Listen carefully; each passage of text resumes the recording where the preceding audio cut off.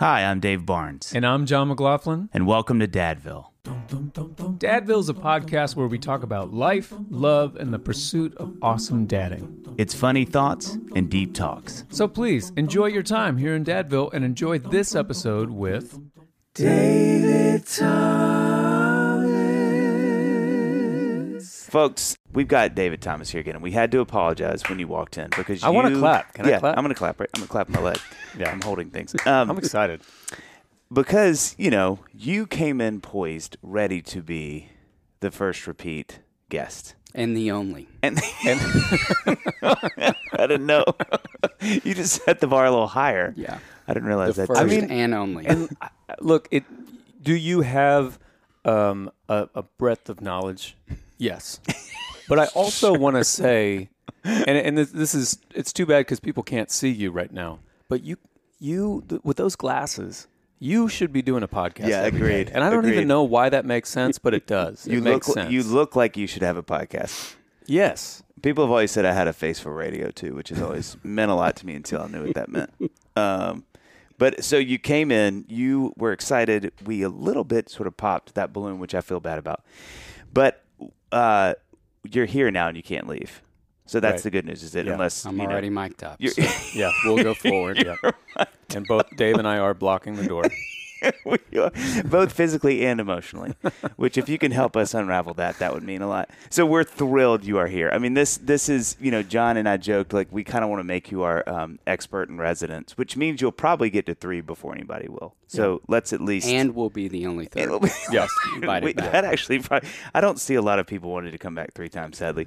But for those who Not even just the podcast. Just friends. Have we done 3? But for those who listen to our first episode, Davis, which congratulations, I just consolidated your name into David Thomas, to David's episode, it was wonderful, and we had so many people that were so encouraged, and I think turned on to what you guys are doing at Daystar and your own books too. You were saying the most listened to episode at some point? Yes. Great. Definitely by... Aggressively listened to. Yeah, yes. I would definitely say one of the most... I would say that aggressively. Like, people, I think, knew this is... I will be helped. This is not just sort of like sitting on the sidelines listening. Like, this is going to be we really saw a lot of like activity, like a lot of comments afterward. Like, people were really... It was a useful episode. Yeah, there you go. But for I'm going to give you the quick... I'll do your little brag sheet, but this is the condensed. So for... I think, because a lot of people know you at this point, but David graduated from the University of Tennessee School of Social Work and has been building into boys ever since. He has been vital in training the boys' staff for the last 20-plus years at Daystar as he came alongside Melissa and Sissy in growing the counseling practice. Today, he directs the family counseling program, supervises the boys' staff, and leads groups. He's the author of 7 books, always amazing. 7 books. Yeah. I know. Jeez, 6. Not impressive. Big deal. Yeah, Yeah. That's basically 5. That's somebody just messing around. You get to 7, that's You professional. get to 7, Yeah. and that's serious. That's a That's when holy they number. send you those glasses. It's like, all right. Glasses coming. You're here. Here's some glasses and a podcast schedule. It's like the Grammys. They send you a Grammy. They just send you, when you got 7 books, they send you really cool glasses. Okay. He's the author of 7 books, like I said, contribute to the Raising Boys and Girls blog, which is amazing, folks, if you haven't heard that or read it. And also the podcast, which is it called? It's called Raising Girls and Boys. That's Raising what I thought. Boys and Girls. Raising Boys and Girls. And has become a sought-after speaker on nurturing boys as he travels the country speaking during the year. He's raising a daughter, twin boys, which is so fascinating, and a feisty yellow lab of his own.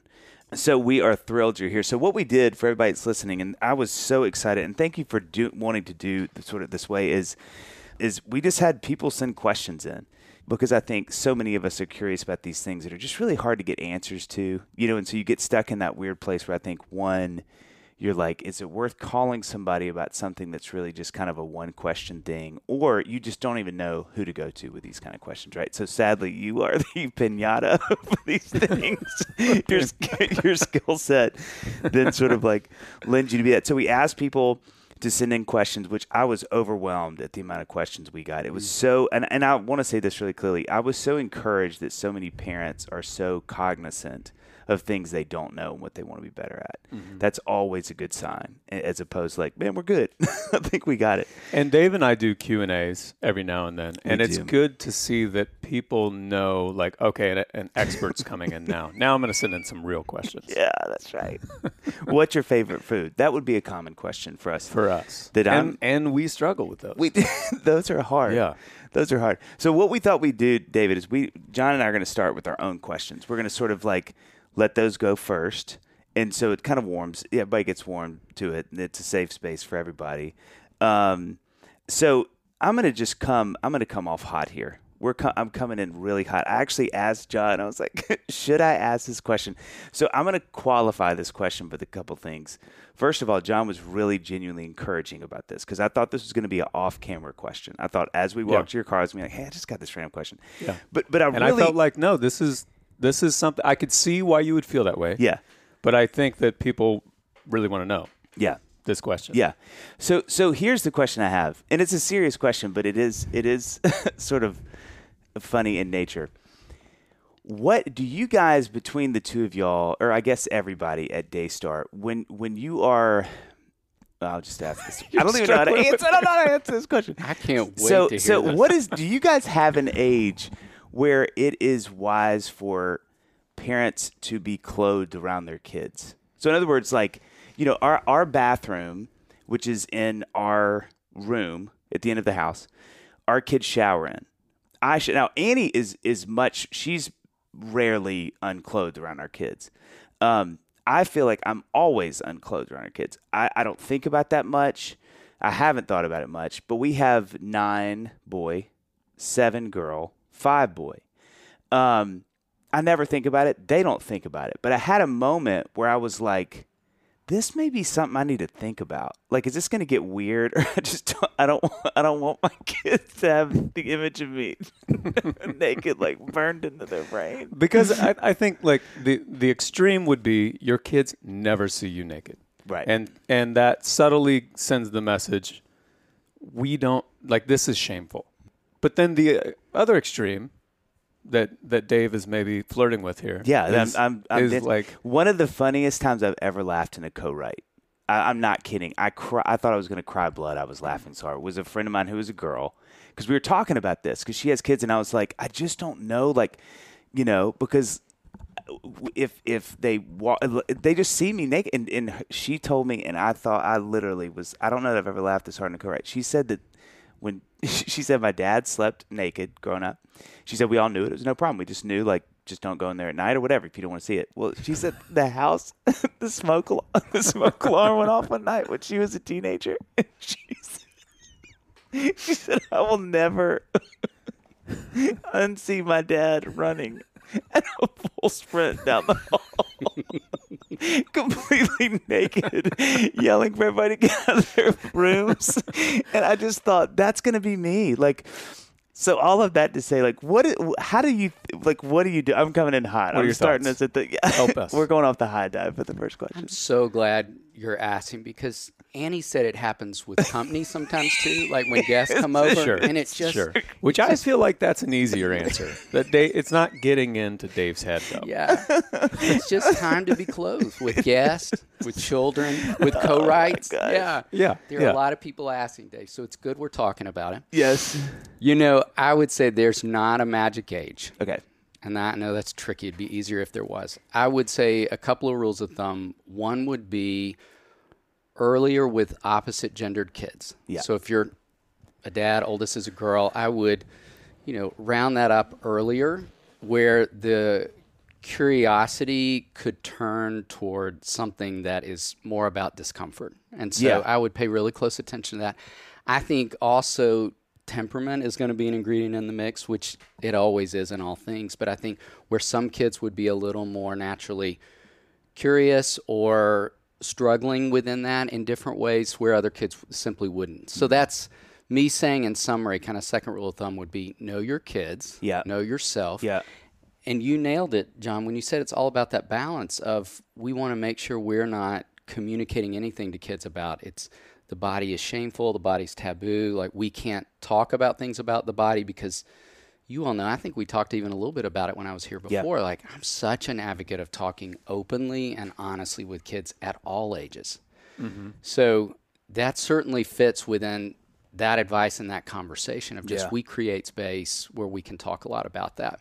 I had a parent years ago say to me that they had been unclothed with their kids, or, the layout of the house was such that they would see them more often. And the mom said, I started noticing they were looking differently. Like there was a different kind of looking and curiosity that signaled her, which I thought was wonderful. That to me feels like that knowing. Yeah. That, you know what, I think we need to talk more, but I probably need to be clothed more as well. And so I would say that's maybe a story to hold on to as you think about rules of thumb. So if they're asking to paint me, that's probably too far. No, but I think your kids mean they want to just cover you in paint. Oh, they're just like, if he won't do clothes, can he do any substance? Just cover it. Okay. My girls, this was a couple of years ago, I used to sleep in just my underwear. But they would say, whenever they would come into the room, they would never go over to my side of the bed. They would always go to Amy.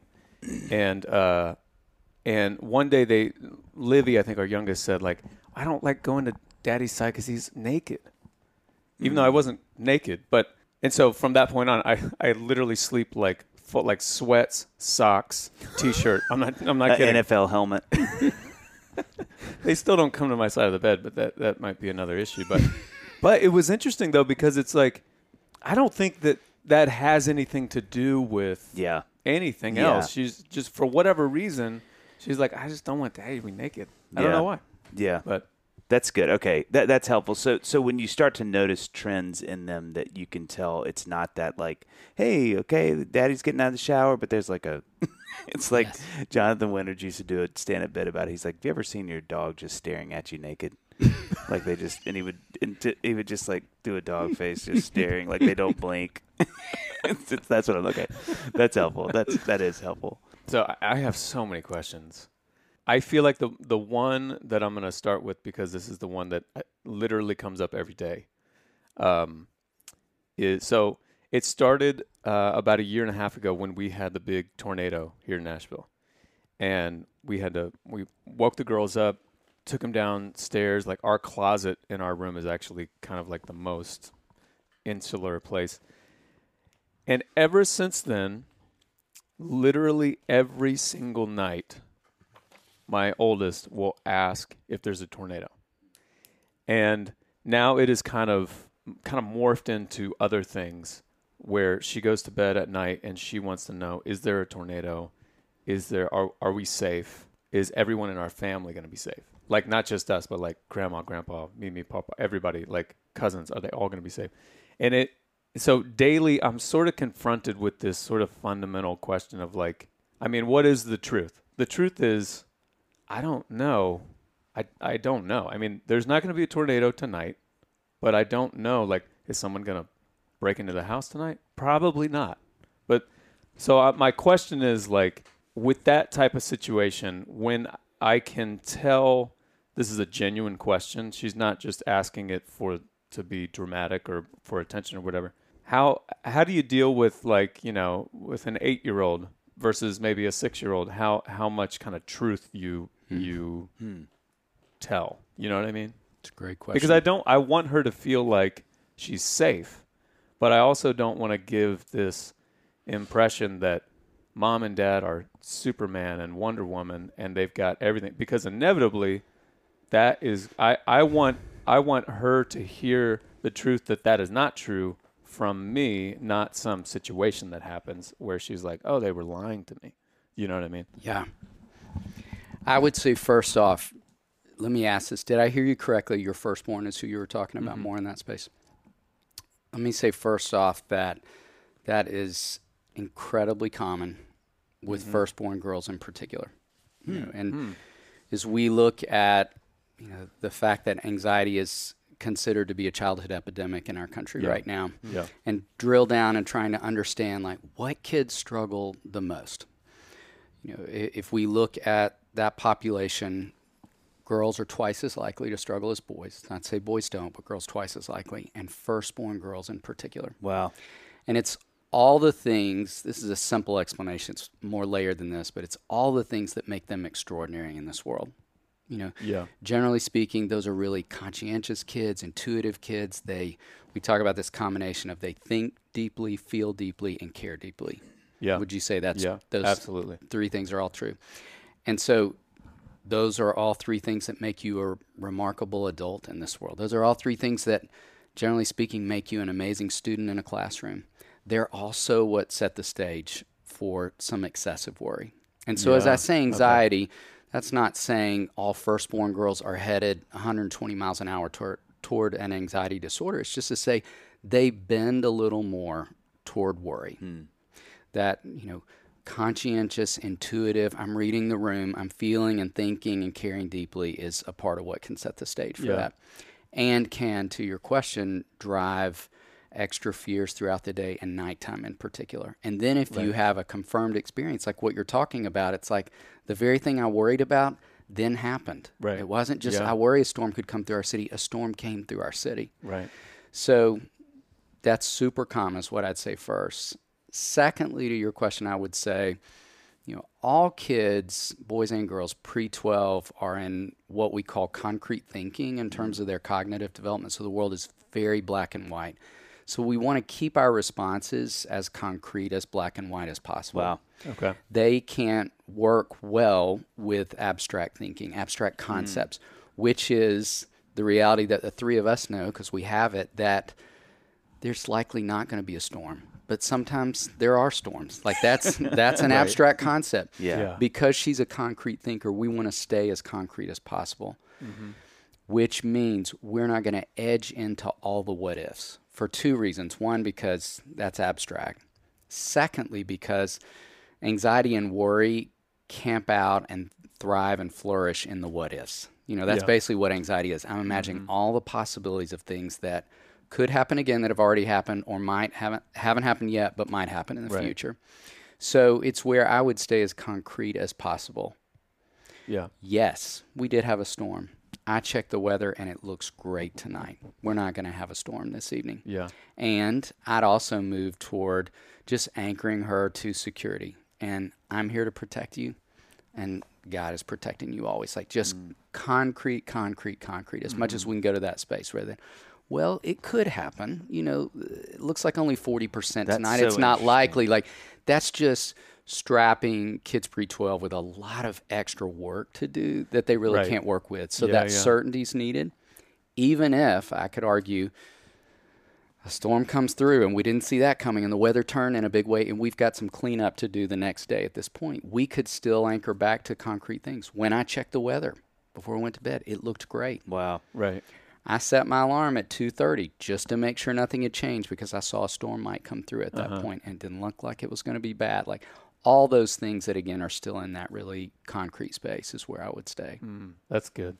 You know what's helpful to me that is a huge takeaway as you say that is how important it is to remember that while that doesn't feel true to us, because as parents it's easy as, developed adults, that maybe is strong for me, lower D. But, you want to be like, I'm not telling my kids, touche, I'm not telling my kids the truth because I know the truth is, it could because it looks like there's a storm front maybe coming in early morning. But to say that's not how they work, that's really helpful. And I think that relieves me of a lot of like, well, I'm not being honest. But knowing they're in a season where this is what they need from us, and that's how I need to think about that. Yeah. So we had a few people talk about this. This is something I was going to get you to speak to.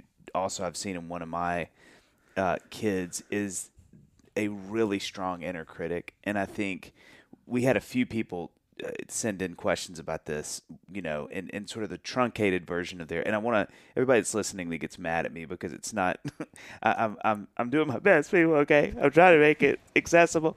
So I know I'm sort of changing some of these, but for the show to continue on and not to take 6 hours in, because apparently you do have a quote unquote life outside of the podcast, David, even though this is your second time here, to keep these things moving. But one people do this professionally. One person, just said simply, how can I help my child with their inner critic?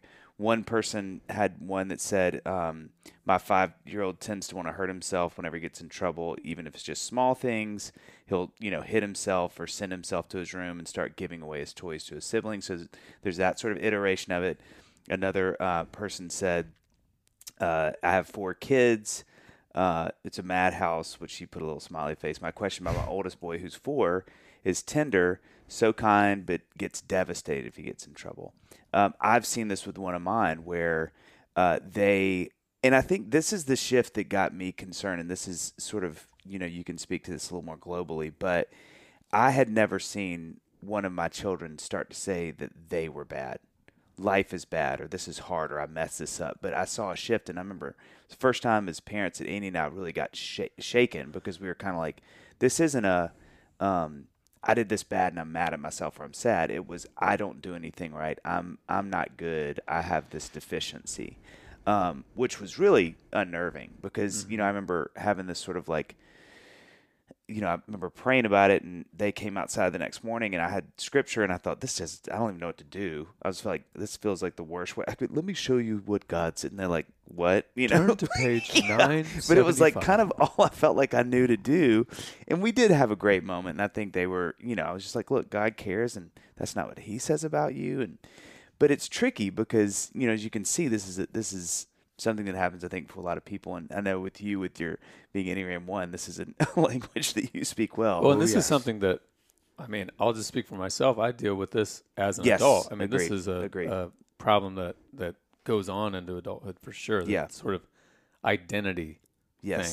Like, not like, man, this was a bad day. It's like, I'm bad. Yeah, there we go. And you said it. That's the shift. Can you speak to that? Like, how do we as parents care for that well in a child that has a disposition toward that? Yeah. Couple of thoughts there. I would say, I think we are all vulnerable to that to some degree. And I think some people more so, some people less. Like, to your point, it's a great one. Those of you listening who are Enneagram 1s, I think that voice is louder and more consistent. But I think it's true for a whole lot of people, even if you don't live in that number. I would say bridging both of those questions, I think firstborns are a bit more vulnerable to that. Wow. In my experience, just 25 years of seeing kids all over birth order, I find that to be a little more true with firstborns. And I think, the thinking behind that would be, think about how all the ways we joke about with our firstborns, you were the guinea pig, we were test driving, right. All the things. Yeah. And that we felt more uncertain. And so we, at times, just without even being aware it's happening, assign more responsibility to them. And a next sibling comes along and I need you to bring me a diaper. We just assign responsibility to them that I think sets the stage for some of that as well. So I think the wisdom of the question is, let's all, kids, for our kids and as grown-ups, be thinking about how to work with an inner critic, whether it whispers or whether it screams, and whether it shows up every hour of every day or just on occasion. And I think with kids, we talk a lot about balancing thinking, feeling, and doing. And, in Enneagram wisdom, there's a lot written around those 3 centers of intelligence that I think is super helpful if you want to dive deeper into understanding that. But if we were to just work that on a really basic level, that's true for every one of us every day, all the time. We all have thoughts, we all have feelings, we all have things that we could do. But I think we bend a little more toward one of those. Like some people overthink a lot of things. Some people overfeel, like their feelings fly the plane 90% of the time. And then some people don't do a lot of thinking or feeling, and they're just all about the doing. Wow. And so figuring out over the course of life for all of us, how do we balance those 3 things? And so with kids, I love to break down experiences they had and try to find evidence of where those 3 ingredients were in the mix or were not. Like maybe you just got trapped in overthinking and looping thoughts and stuck, and you just stayed in your head and you didn't do anything to help. Yeah. Or you were working so hard to avoid feelings, you were just thinking and doing. So we could jump off into all of the numbers, or the stances actually where you're more prone to more of that and less of that. One is repressed and one is dominant. But it is to say that's going on for every one of us. So I think for kids who are prone to overthinking and can go to really shameful, critical thoughts. We want to really help them learn to play up the feeling and doing part and figuring out the what to do in those moments when you feel trapped with the inner critic. And so I think that's one piece of it. I would say, secondly, helping those kids learn to dissect more of those thoughts. And back to the question about anxiety, with kids where it camps out in that space, we teach them to boss back the worry, is what we call it with really little kids, or with boys sometimes I'll call it to wrestle down the worry. And you can do that with any critical thought, like learning to do that. So you develop this sense of, I have more power over that thought than it has over me. Yeah. Although at times it feels like, or I have more power over that feeling than it does. Like feelings are just feelings. And also, I think what's really powerful about that, and this is coming from an Enneagram 4 who probably feels everything all the time too much, is it separates you from the feeling. Yes. Which that has to be taught to me. Yes. You know what I mean? Like, because for someone who is so in the feeling, I am the feeling. Yes. So even just that little analogy of like bossing back the feeling or naming the feeling or something like that feelings chart that we got from Daystar from you guys, we use that all the time with our kids. Good for you. And they go and point to the emoji of how they're feeling, which seems so simple, but it's so powerful to separate yourself from the feeling. That's right an there. emotion I'm having. That's not me. Right. I'm not the emotion. Right. That's a thought, a critical thought I'm having, but I'm not that critical thought.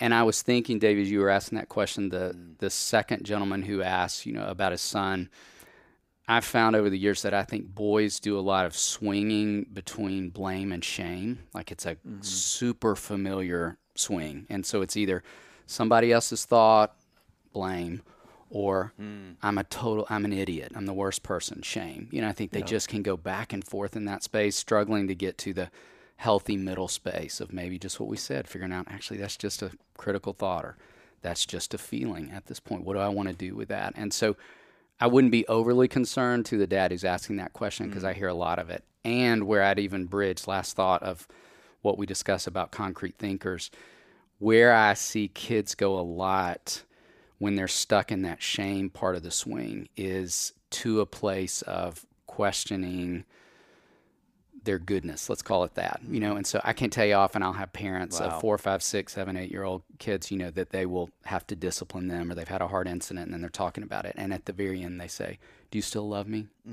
Are we okay? Some question that speaks to that. I'm doubting my goodness right now that I think for kids who live with really strong inner critic question that much more. Johnny. Dave. Listen, I'm not going to lie to you now because I don't lie to you except when it serves me an advantage. And I could use a cup of coffee this morning. Now, I'm just moving a little slow. I'm sorry. Am I boring you? Yes, but mostly no. I'm just craving that delicious methodical coffee I have at home, Johnny. Man, thank goodness. Listen, it's understandable. Yeah. I'm highly entertaining and endlessly interesting. That's true. But methodical coffee is to die for. Listen, it's a no-brainer that they were voted one of the best roasters in America by Gear Patrol. Yeah. That's right. Yeah. Absolutely. Methodical coffee offers such a wide variety of flavor profiles, Dave, that range from classics, that are bold and chocolatey, I knew you were going to say that. contemporary, that are medium-bodied and fruity, Yes. all the way to the avant-garde. Do it. Say it. That push I conventions. knew you were going to say that. I've recently enjoyed Methodical's avant-garde coffees, especially the Pink Lady. The Pink Lady. Love it. Listen, once you dance with her, you never want to leave the floor. Do you know what I'm saying? It has notes of citrus, berries, and dark chocolate. John. No It's matter so the good. blend, Dave, Methodical roasts its coffee to order, so you always receive the freshest beans possible. Oh, thank you for that, Methodical Coffee. They also offer subscriptions and unique gifts perfect for the coffee lover in your life, like the Methodical Collection sample box, which includes 6-ounce bags. How many of them, John? 6. No, 3. But they're 6-ounce bags. It's a little math. Do it then. Trying to keep your brain working. Of coffees that represent their 3 coffee categories. Guess them with me. 1. Contemporary. That's yes. 2. Classic. Yep. What's the 3rd? Avant-garde. God, you really Am I know right? these guys. Yes, Guys, you the nailed holidays it. are coming up. What a great gift. Yes. So visit www, that's World Wide Web, methodicalcoffee.com for more information and use the discount code DADVILLE for 10% off your first order. Do it!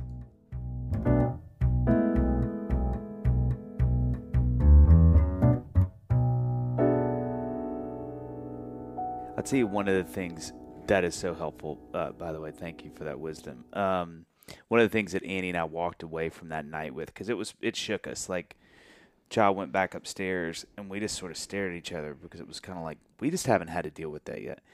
And something I took away from it is I need to remember two things, and these are very important in that moment. One, they are listening even when I think they're not, because they can put up this strong front and and drive you crazy. And then I'll say things in that moment that I think that I'm not giving much thought to, that they are going, okay, great, I'll stick that in there forever. And you think this is helping push down the lion that you're seeing, but I'm just adding it to things that I'm insecure about. And two, how important it is to encourage them. Yes. And I think just to try to outweigh, that was a big moment for Annie and I both to go, I don't know, because this child has a very strong personality, we see that as like, we got to sort of temper this so he doesn't, send off in the world and we're like, goo. But what's happening is we're reading the moment wrong. And I think that was to say we need to really inundate this little thing with a lot of encouragement, even in moments where it feels like I am pouring gasoline on a confidence fire. You know what I mean? But to realize that we are not reading those moments correctly all the time. And I think we knew that, but that moment was such a surprise that it was like, oh my gosh, I would have never thought that this little person would feel this way. So it was a good reminder. Yeah. Well, and I think this is maybe another subject altogether, but when you said the thing about, my kid is a confidence fire and I'm just throwing gasoline on it, I do think that it's good that's an element of parenting that's good to remember, that a lot of times, like, when you're like, oh, she's my tough kid, she's tough. Yeah, yeah. And then you end up, which is probably true, it's, but you end up kind of like with this imbalance, and then they become adults, and then they have issues because no one reaches out to them, or no one, you know what I mean? Like, because this person is tough, or this person is confident, and therefore they didn't maybe get the or encouragement from their parents, because their parents were like, well, you didn't really need encouragement. You needed to kind of we needed to squelch that ego a little bit. Right. So it's kind of like this tricky, you just really got to keep your eye on it so that you're not, when it seems like you're kind of bending with the waves of their behavior, you also got to go against it sometimes so that you have a nice balance. Well said. Well said. And not to mention, that was kind of, which I think you just sort of spoke to, one of the questions we had in this is, how do you stop others from naming your kid? Which I think is a great question. I would also add, how do we be careful not to name them? I think I see so much damage from friends who grew up with a parent or both parents who are like, that's our little and he's our little and she's our and then it's like, you can quantify that and you move on. But one of the things that I think I've learned maybe the most from this podcast, from collective wisdom of people like you, David, is that we're all always changing. And so we do so much detriment to ourselves. Somebody said a couple of weeks ago, like, just to pay attention to your kids. Always pay attention to your kids. Because I think what happens is you name them or someone else names them. I mean, I've seen this a little bit in my life, is having to really be careful about people coming in who I care deeply about. And they go, here's little Sammy, he's a fool. And I'm like, maybe right now he is. And you sound like some crazy homeschool parent. So be careful of not helicoptering. But I think there is power in going like, he is right now. For sure he is. But I don't want him to think that's who he is forever. Yes. Right. I know you probably see that a lot. And I do. And it's part of why I'm always so grateful anytime I get to teach on development, where we can lean into all of what's happening in a certain season of a kid's life that might explain a lot of why they are the way they are in that moment, that could just be about what's going on developmentally. I think back to a mom of a 14-year-old boy I was talking with not long ago, and she was just naming some frustration she was experiencing, as one can with a 14-year-old. And she made this declaration. She said, he is never going to be, and I held up the timeout, sign. I was like, okay, timeout right there. I'm not going to let you finish the sentence for this reason. Like, right now, that feels true. Yeah. we're not going to make that declaration because that won't necessarily always be true. Like he is a developing person. And I don't know about you, but I don't want to be defined by who I was as a 14-year-old boy. Right. Like well, and no one would have thought I'd grow like, up to be a therapist at 14. Right. You could be talking with Amy and I, like my wife and I, like statements like that are probably not useful when you're, if Amy were to be like, you never do this, or you're always whatever.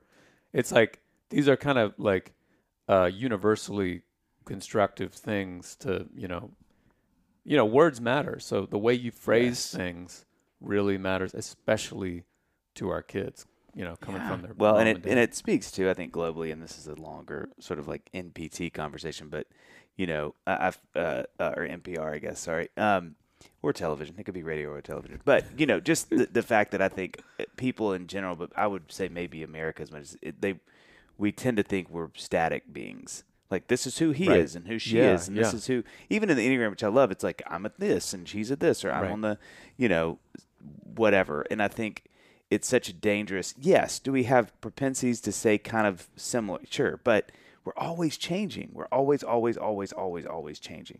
And I think with kids especially, that can be that's a tricky thing. Okay, so the next thing, so I have a little story before I get into this. So this was one of the funnier moments. Annie may kill me when she realizes I told this story, but this feels like a bit that I could develop and or do a skit on. We were in New York, and Ben, our oldest, who's 9, sports, loves them. He loves competition. He's the little, he's a boy. He loves it. So I'm gonna laugh telling this story. Annie doesn't find this as funny as I do, so I gotta be careful. But so we're at this park. Ben is starting to do monkey. He's like, they're watching American Ninja Warrior and they just love it. It's so fun. So Ben gets on the monkey bars and he can do about half of them at this park. Well, and he's one that he's very singularly focused in this season of his life. See how I did that? And so he does it over and over. Well, Sam, our little 5-year-old, jumps up and he gets about as far. And boy, does it light a fire in little Ben. I mean, he is almost raging. Like, we had never seen him get so angry, maybe about anything. He's kicking trash cans and he's just so mad. So we kind of deal with that, and he calms down. We have to have a couple conversations with him, and Annie and I are walking through the city, and she just starts like, listen, you need to start working with him. We need to have a regimen. He should do push-ups with you. You should take him running with you. I mean, I feel like if this is something he really, and I'm like, I'm trying to be like mindful in this moment. It's like, well, baby, also could this be a moment in his little life? And he never thinks about this again. She's like, no, should we buy weights? Should we join a gym? I mean, let's build a gym in the bottom of our house. Do we have any professionals we could have them in your work? I mean, I'm being facetious, but it really just sort of escalated so quickly that I was like, wow. But it did bring an interesting thing, which is funny because someone asked this. So so there's a similarity here. Preteen boy question. How do we know the right amount of push without totally scarring our children? Example, 12-year-old kid wants to improve in certain sports. Here we go. Quote, hey, this is a great time to do some shooting drills or hit some off tee or go for a run, right? Or whatever it is. Or we just let them figure it all out. Seems like kids have so many more responsibilities these days with school and all. Hard to know when to encourage them to do extra work and when to just let them be average and take a break. It seems like some kids have extra drive and some have to be learned, taught. No one wants to be tiger mom or dad, which I agree with.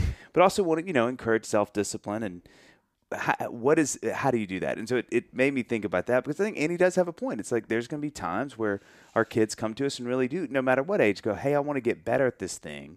And you don't want to ridicule them or make them feel less of them being like, okay, this is going to be, which I think was my response that night, was kind of like, let's let him do this a couple more times and we'll deal with it.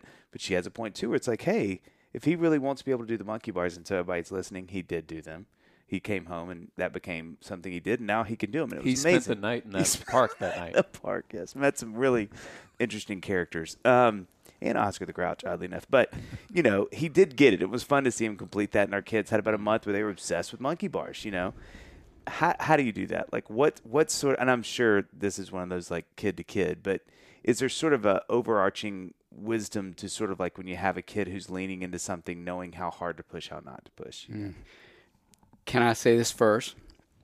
Tying back to our conversation a few minutes ago about the Enneagram and the thinking, feeling, and doing, I would challenge every parent to just camp out in that space for a little bit of time. See if you can figure out which one of the three is dominant. To the great story you just shared, to know from our conversation about our wives' Enneagram numbers that your wife is doing dominant. Yeah. And so I'm thinking, as you're telling that, like, that makes so much sense. It does. And that's what's most instinctive. Like, what do we need to do? That's so Right, great. with what just That's happened? so great. And I love that you shared that, because I think it's a perfect illustration that every one of us would have responded differently depending on which one we moved toward. You might have felt more within that for an extended period of time. Yeah. John, as a dad, feeling dominant. And so all of that shared to say, I think that's a great starting point to see, like, what stirs in us, and based on our instinctive drive, where would we go with that? I can't help but laugh because it's so true. It is. That's the first thing she said. Yeah. Yes. And I am doing dominant as well, so everything about that makes sense. Like, I'd immediately be going to a place like, what do we need to do with this? Wow, there's a lot going on, and I need to formulate a plan Yeah, at like, this what's the point. plan? Yes, Yes. absolutely. Yeah.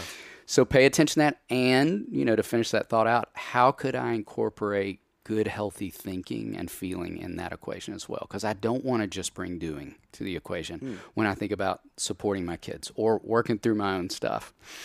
So I would say, secondly, one other thought I had as you were talking about his age in that story, around 9 to 10, boys will begin to channel all primary emotions, fear, sadness, confusion, disappointment, into one, and that is anger. And I think as a culture, we support that with boys in 1,000 different ways. Like, we very much send strong messages that it's okay to be angry. It is not okay to be sad. It is not okay to be drowning in fear. And so knowing that biological process is already going on for boys in that space is just really easy to slide into that. And I think incorporating the thinking into that would be like, okay, there's, as you all knew, there's some fear under there. Like, my little brother might outperform me in a lot of places, and I just may be beginning to see some of the beginnings of that. There could be a lot of things, and that's where, again, I think involving those other two things lets us accurately assess all of what's going on. And that's where I'd say, lastly, I always think 100% of the time, in moments of navigating hard things with our kids, there's always a space for support and challenge. Wow. Both, and not one or the other. Now, sometimes a little more support and a little less challenge may be needed, or more challenge and less race through the support quicker, but I think it's both and. And I think we all, out of the thinking, feeling, and doing, bend a little more toward one of the others. Like those doing dominant of us, we're great with the challenge. We'll camp out of the support real quick, but let's get to the challenge part. And I think you're a rock star with the support. Like, no one can sit with people in pain like a 4. So, John, you are an Olympic gold medalist in that space. But it might, I don't want to assume to know, but it might in some moments be a little harder to get to the challenge part. And so figuring out, how do I develop both sides equally is of great importance. So, for example, with kids who are anxious, we want to sit with them. That sounds hard. Of course you're scared, those kind of things. And how can we be baby stepping our way toward this thing that makes you feel really afraid? Yeah. One of the Q&As that we did months and months ago, somebody sent in this great question where they asked us if you could take your kids back to some moment in your childhood just to see it, what would it be? And I instantly, without even thinking, I was like, I want to take my girls back to a moment like that. Like a moment where it was really sad and hard and all that kind of stuff. And I think, like, putting myself in your shoes, Dave, in that moment at the park, I would have wanted, I think, to tell my kid, like, I remember, I had this situation one time where, my brother did this or whatever, like I would want to relate to them. And I think ultimately I would want to say, which is maybe the underlying message you're constantly as a parent wanting to say to your kids, is this doesn't matter. You're awesome. Like, I love you. We all love you. This does not affect you as a value, as a person. You know what I mean? But I totally get. How do you, well, I remember that was such a dilemma because the first thing I want to do is be like, you got to chill out. Like we don't walk around and kick garbage cans in a public park. That guy right there does. He's doing it, but we're not going to be like him. So we don't need to. We don't need to do it. That's Let's let that inefficient. gentleman who looks very upset with things that are happening on his Bluetooth. But like but I had to really. It was an interesting exercise for me, just as me. I was like, okay, he needs to rein this in, but I also want to. I get that he's mad, and then I remember as we walked, I was like, hey, let's talk about why you're so mad right now, and like, are you sad because Sam did it, and that's scary and makes you sad, and and of course it's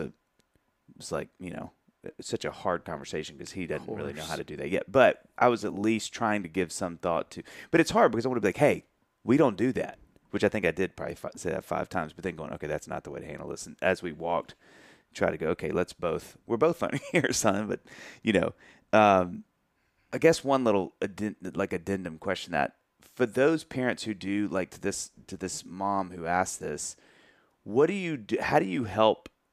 I mean, obviously you have to be cognizant of what they're like to exactly what you're saying, but for those kids who really are like, hey, I want to get better at this thing, and you can really tell, wow, they want to be better at basketball.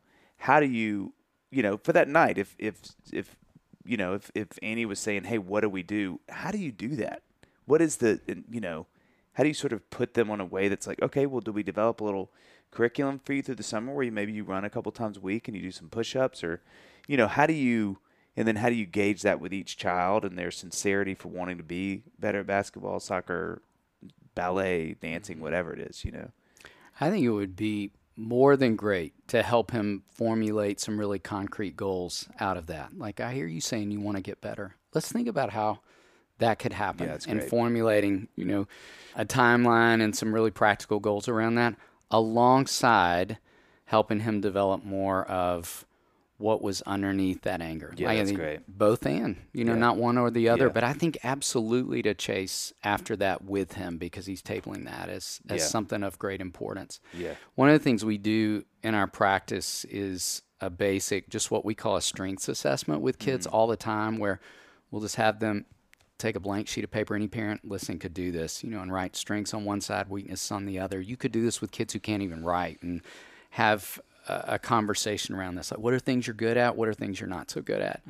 And helping anchor our kids to more and more awareness over the course of their growing up that every human being has both sides. There's not any person in this world who only has strengths and no weaknesses. There are people in this world who aren't very aware of their weaknesses and only of their strengths, or vice versa. I know a lot of people who are just swimming in their deficits and not aware of their strengths. They didn't have adults who named those for them growing up. Yeah. So developing both sides, and then using the things I'm not as good at side as an opportunity to develop some goals with kids. Like, would you like to get better at that? What do you want to do? And I think the brainstorming around that is such a great tool for helping kids develop critical thinking and problem solving skills and so many different things, becoming more resourceful.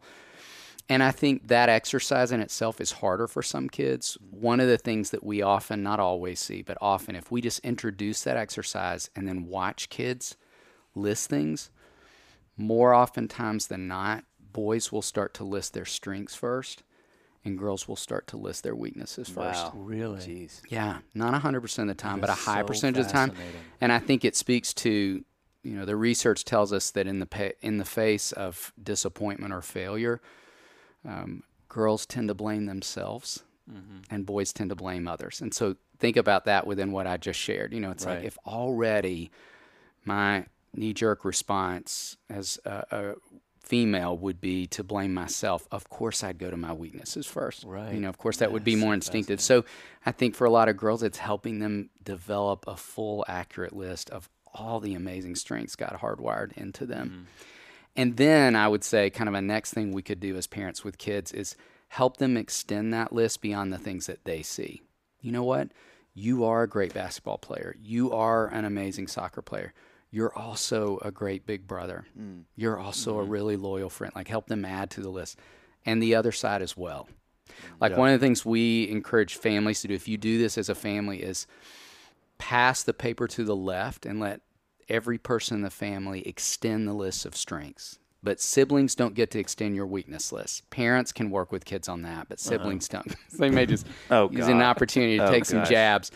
But put that away and pull it back out at different points on the way and help kids add to that. What awareness are you building that you didn't have a year ago, 6 months ago? Wow. Let's extend that list. Let's use that as another jumping off point to develop some more goals. Let's assess the goals we set last time and see where we are. So there's dozens of ways I think you could use a really simple tool like that to help kids build those things. That reminds me of when you were on last. I think the title of the podcast was "You're Not a Great Basketball Player," which was from this moment when I was I was a little older than Ben is now, where my dad told me. I remember like driving in the car. We were driving back from this basketball tryout where I did horribly. I'm a terrible basketball player. But at the time, too. I mean, I grew up in Indiana. Like that is like all your social capital is like, can you hit a jump shot? I can't. Now what do I do? But it was like, it was really interesting. Like me as a parent thinking about naming a weakness for my kid seems to me like so hurtful and destructive. But when I think in that moment about, I think my dad was saying, and it hurt when my dad said it. Don't get me wrong. I was mad and defensive, but he was saying to me like, yeah, you're not a good basketball player. Who cares? You know, it doesn't change anything. Again, back to the thing with Ben. I still am mad at my dad a little bit about that. But Well, I think our kids experience us as truth tellers and as trustworthy when we help them accurately develop that side. Right. And we laughingly say, it feels a little bit like the American Idol phenomena, that classic scenario that happens every time that show airs of, kids who are just horrible, and then their parents look shocked that they didn't get the golden ticket, and you're thinking, or did you find hear that them one singing in the parent shower who looks really relieved. They're like, "Thank you so much." I just needed someone else. Yes. Simon, well, look, honey, I don't feel that. Simon does very strongly. He's the monster. He's the bad guy. Yes. Yeah. Yeah, that is Because they're asking that internally. They're saying, Sure. I'm terrible at this, and I just need somebody to tell me, like, yeah, and it's okay. Yeah. My basketball career ended as a point guard in the 5th grade for Burger Chef. Yeah, so I finished out early too. Burger Chef. I grew up in a small town. We didn't even have Burger King. So Burger Chef. That sounds like McDougal's on Coming to America. They got the Big Mac. We got the Big Mick. Another question we got a lot of these was about sibling fighting and sibling sort of like how do they get along together. One was This is one that I wanted to ask. Yeah, I think we all do. I have 2 little boys, ages 3 and 7. So my question is, they bicker and bug each other constantly, and I feel like I'm always refereeing. How do I handle sibling fighting? That's one. Another, how do you cultivate good sibling relationships, especially with boys when they're little? Another one, how do you foster good relationships? A lot of these are sons, which I know is not John's situation, but how do you foster a good relationship between 2 sons who are very different? One is intellectual, reserved, and more sensitive, while the other is impulsive, physical, and full of personality. I just want them to be friends and close as adults. I mean, how do you do that? How do you foster boys, girls, whatever, as siblings, especially in kind of the younger, and I would assume all the years. I only know the younger years, but how do you do that? First, I would say back to our conversation about development. This feels so important as a perfect example of that. Like, don't make any long-term determinations about what you're seeing in this moment, about what their relationship will look like long-term. Wow. Don't. I mean, my sister and I went at each other as kids, and she's one of my closest friends now. Wow. Bananas about her. And I know tons of adults who would say that was part of their experience. So avoid a tendency to go to those places like they're never going to be, because every parent I know wants their kids to be close and connected when they're adults and when we're gone as parents. I would say, secondly, keep in mind that part of how kids develop socially is what I call stumbling and fumbling. It's like fumbling the ball. Like, they develop socially through working through conflict, sometimes in messy ways, where it doesn't get resolved in a neat, packaged way. Right. And I would even argue even more so, I think, for boys, like the way they go about working through conflict. Sometimes it involves a lot of growling and grunting and yelling and wrestling. And I'm not saying we should not attend to some parts and pieces of that, but generally speaking, it's kind of messy. And girls, their version can be, they can be really punishing and passive aggressive and manipulative. And all of that being the ingredients of developing socially, learning how to work through. And generally speaking, I think kids do more of that and accelerated levels of that with their siblings because it's safe to do. Kids figure out early on, like, I do not need to be trying that stuff out on my friends. Like, they could wash their hands of me. Even if they can't say that, they're making connections around that. But my brother and my sister, they're in it for life. Yeah. Now, what all three of us know, because we have abstract thinking, is actually that's not true. Yeah. Adult siblings could say, I'm done having Thanksgiving with you. Right. But for concrete thinkers, they think they can't get away from me. So I would say hold on to that. I would also simply add part B to that. Watch for where you may be doing too much refereeing, intervening, and stepping in. Not every sibling conflict needs intervention. That's such a good word. Right. Some does. I Not feel all like does. that's something that I think about a lot because someone at some point told me, like, you need to let them have the full arc of this fight. Yes. Even if, like you're saying, even if they don't like resolve it and they're mad. Yes. They need to figure out those skills, which is, hard to do. But at the same time, a lot of the times, just speaking for me, I think this is a pretty universal thing, though. As a parent, some of the hardest moments are in refereeing kind of moments. Yes. And sometimes I think, like, well, would my day A be easier if I didn't try to get in the middle of this so often? And B, am I actually stunting something here by getting involved? Yeah. But are there some kind of practical rules of thumb on that and age brackets when you can kind of take your eye off the ball a little bit more or whatever?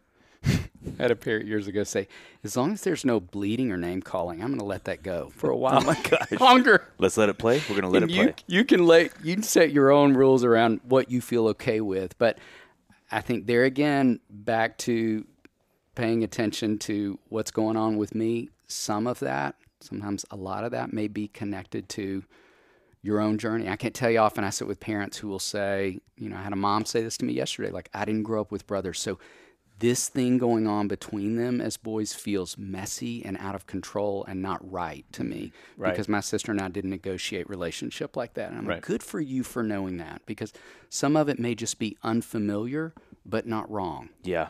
So pay attention to that. If you were an only child, if there was big distance between you and your next sibling, all those ingredients are going to impact the equation. I would say this as another rule of thumb to consider. If kids do seem to be really stuck in a pattern of only going at each other, I think it's fine, back to the strengths and weaknesses piece, to say, okay, guys, you have become Olympic gold medalists at going at each other. A weakness in your relationship is you don't know how to work together. You don't know how to work for each other.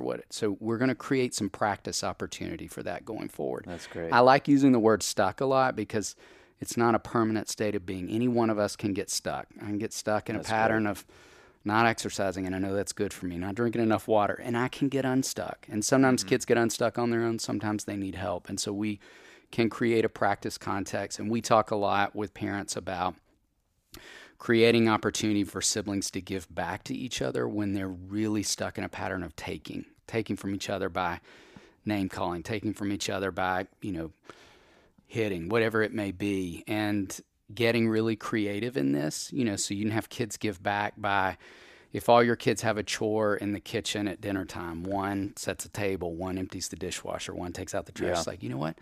Tonight, because you have been so all about taking from your brother, you're going to give back. So when dinner time comes, you're going to do your job of setting the table and his job of emptying the dishwasher. Yeah. And so creating practices, and you can carry that. You think about all the ways you can carry that forward. Okay, well, tomorrow, since you're still stuck, you can make his bed and then make his sandwich for lunch at school. And then when we get home. So there's a lot of ways I think we could carry that forward that, let's laugh together. Eventually kids are like, this is the pits. Like, I'm done serving him. Like, I really am going to figure out another way of being in the world that can put an end to some of that with kids who do get really stuck. Yeah, that's But going back to that first thought of some of that is just necessary to their social development and learning to work through relationship. One more question, because you have other people that you're helping besides us today. Although I don't like to think of it that way. I will say two things before I ask you this last question. We would love to have you back. We literally got through half of, not even, this wasn't even half of the questions, but it was just half of the curated questions. So we would love to As see the you first and as the only first- third guest. I would love to come If back that as is the first if that's and the only carrot third we guest. have to dangle, then consider it dangling. Second thing I was going to say, something I thought that was really interesting. I read a book. We had Jeff Bethke on, who has a great book called Fighting for Your Family, right? And one of the things he said that he's seen some families do is one-on-one dates with the kids in a family. And I think that is an interesting. Now, that could be a nightmare. Let me say that clearly. You could put two siblings who are already going to kill each other together and walk into a blood fight. But I think, I just thought, I was like, I'd never heard that. I've heard of parent dates with kids, where you take your son, daughter, just you and them. But I'd never heard, like, he said there was a family he knows that does these, where they have an hour a week where they're like, each sibling spends an hour with another sibling, just an hour, but it's a chance for them to kind of spend. I thought that was interesting. I also want to say a lot of these questions, you guys deal with one either in your own books that you've written, Daystar has on their site, but I think of things like John referenced the feelings chart. Is that on y'all's site? You can go to raisingboysandgirls.com There you go. and There you download go. one of those. So that's one So thing helpful. for anybody that's listening that's super helpful. One of the most transformative things that Annie and I did is when you guys came to our church here in Nashville, you and Sissy, and put on the Raising Girls and Boys, where you talked, and this is, to me, you referenced this numerous times. I think it's one of the most helpful things that I've heard is the developmental seasons of each. You guys did this super, quick but effective.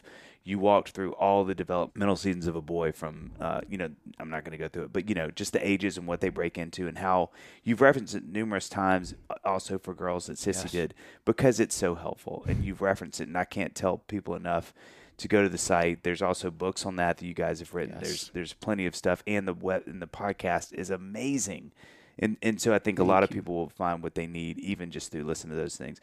So all of that to say, go check those things out again. raisingboysandgirls.com, right? Yes. And then Daystar, y'all's site.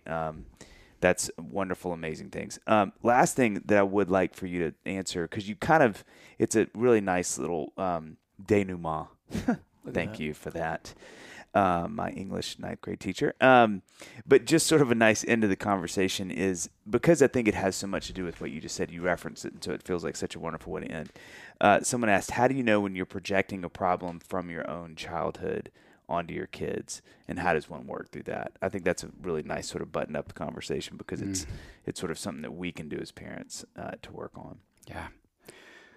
Pay a lot of attention to what is stirring inside of you. Wow. And one indicator to watch would be, is it possible that I have more emotion about what's happening with my kids than they do? Or is my emotion lasting longer than theirs is? Wow. Those are two important indicator lights to watch, because that shut could up. be That's stupid. Okay, let's wrap up. be a cue to it may be more about me than it is about you. We when you were talking about the books on development, my colleagues and friends Sissy Goff and Melissa Trevathan wrote a great book on girl development called Raising Girls, and Sissy tells a story of walking into a Starbucks here in Nashville, and out of the corner of her eye, she saw a mom and a teenage daughter sitting at a table crying, both of them. And as she got a little bit closer to purchasing her coffee, she realized it was a mom and daughter she'd worked with.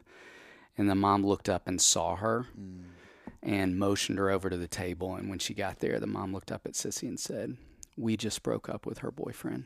And Sissy thought in that moment, maybe I'm not doing the best job I could. There's really no room for "we" in that sentence. That it's possible in any moment that we might have more emotion or emotion that lasts longer than our kids do, which is important to pay attention to, because parenting, as we all three know, is this long, slow journey of revisiting our story, things getting stirred inside of us. Well said. Right. And I always want to keep working toward, what's going on with my kids front and center, as opposed to where it may be connected to something going on with me. Well, I think this is the number one thing that I have. If I made a top 10 list of things I've learned while doing this podcast, it would be that I am projecting 9 times out of 10, there's some ingredient of too much of me in this equation. Yes, I do it so much. And it doesn't mean that it's a completely binary thing, like that there is no issue here. It just is like my whole lens that I'm looking at it through, and the intensity that I feel toward it is a lot of times I have realized really informed by just my own stuff. Yes. That's such a helpful thing that you said, that to notice, are you still carrying this emotion around after your kid is, run off and find that's really fascinating. Well, and I tell you what, to encourage anybody that's listening, that sounds terrifying too, because it's terrifying to me also. I think there is grace for the journey, if you will, around it's okay if there are things that we don't know that get triggered. Yes. I think the work is then going, man, when he came in and said this to me, I just about lost my mind. Like I had an inordinate amount of anger toward my child that surprised me and scared me. So then if we are doing our good work, we then go, I need to think about that. Talk to your spouse. Go, hey, what would this have been? Pray, think about it, sit with someone that is a counselor for yourself and go, hey, I just about killed my son the other day when he said this to me. And they go, hey, let's talk about what that means. And Yes. whatever that journey is to get to where you can go, oh my gosh, I have something about shame in my life that when I get talked to that way by my kids, it triggers all the alarms. And then we do our own work. That's always work. That's never-ending work of going. Never-ending. And so I think there is grace for that. I think it doesn't need Yes. to be something that we go, oh my gosh, I'm just doing a terrible job. It's going, no, like Yeah. that's so beautifully said, David. I just love what you said, that this is still a journey for us too. Yes. It's still, there's going to be things that ping we have no idea about that are only going to be triggered by our kids. And it's okay. It's just then our job to then know how to navigate that. So when it happens again, you go, oh my gosh, I know that light. That's I didn't make the 8th grade basketball team, and I have shame around it. So when he says something about me missing a shot at, whatever, and it's like, oh, that's what that is. And I need to, so I think They are developing people. We are developing people. Amen. And there's grace for all of that. Yeah. That's beautiful and wonderful way to end this. Thank you so much for your time. Thank you, guys. I'm so thankful so for what fast. y'all do in the world. Yeah. It was an honor to be the first and only returning guest, and that I've already been invited to come back in a 3rd season. I just can't believe crushing this. Dadville. Oh my gosh. Oh, that makes me giggle.